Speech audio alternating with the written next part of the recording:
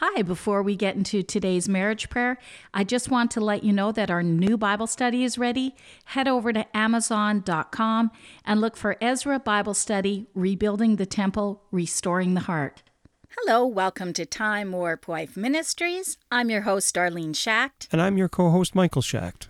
And this is 5 Minute Marriage.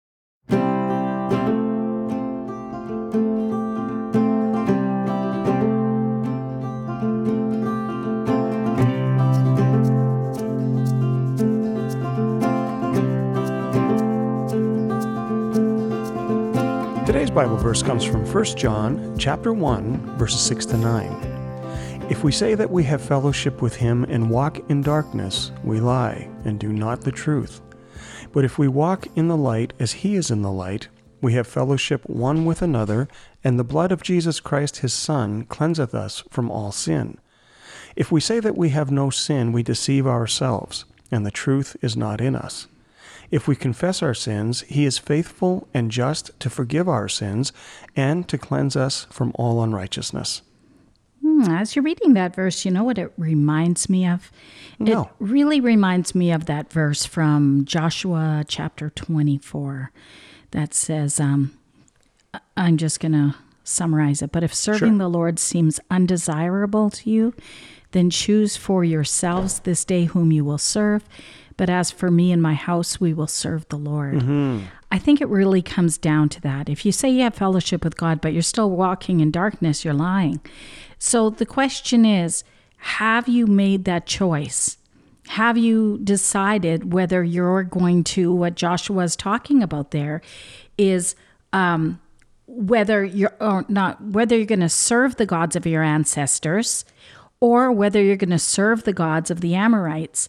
And that's really what that question was about, because they were among those people. Mm-hmm. They were living now in the land of the Amorites. And so Joshua is posing that question to them saying, you've crossed the Jordan River now, you've come into this new land, and now who are you going to be serving?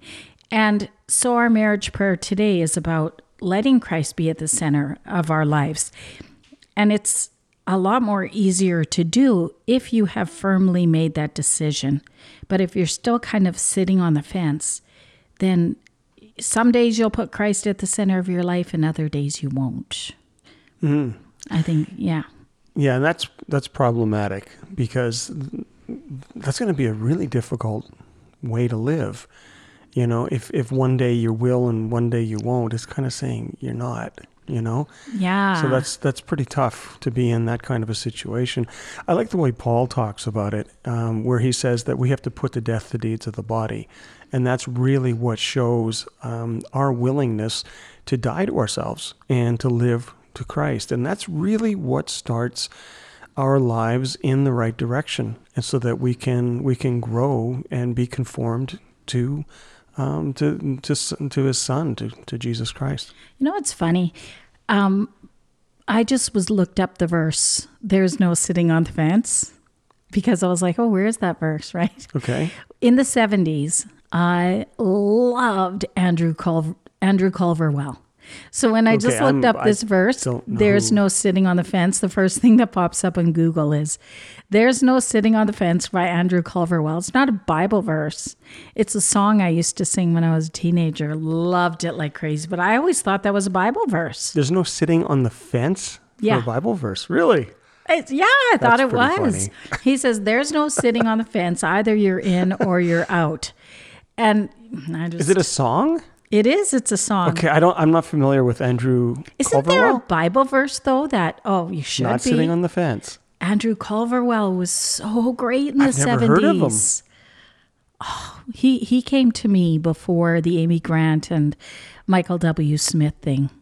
Maybe even before Steve or Keith Green. Really? Yeah. Wow. He was like one of the first. That's like early 70s.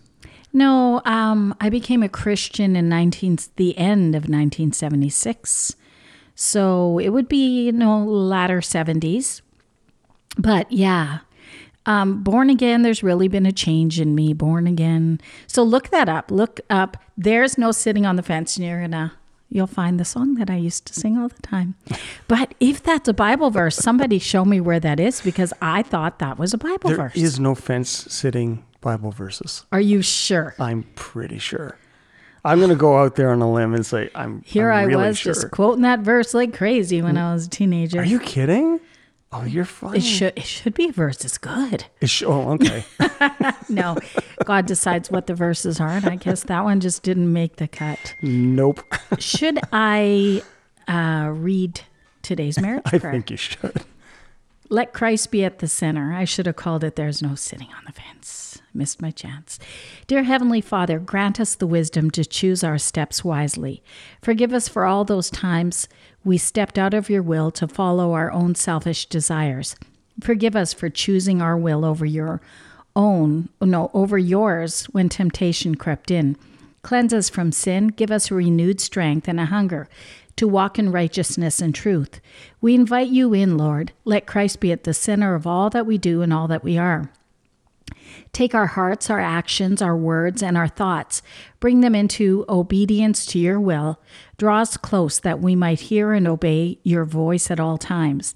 Thank you, Lord, for the amazing way that you love. Because of your unfailing grace, the choices we made in the past don't define us. The mistakes that we made are behind us. In the name of Jesus we pray. Amen. Amen.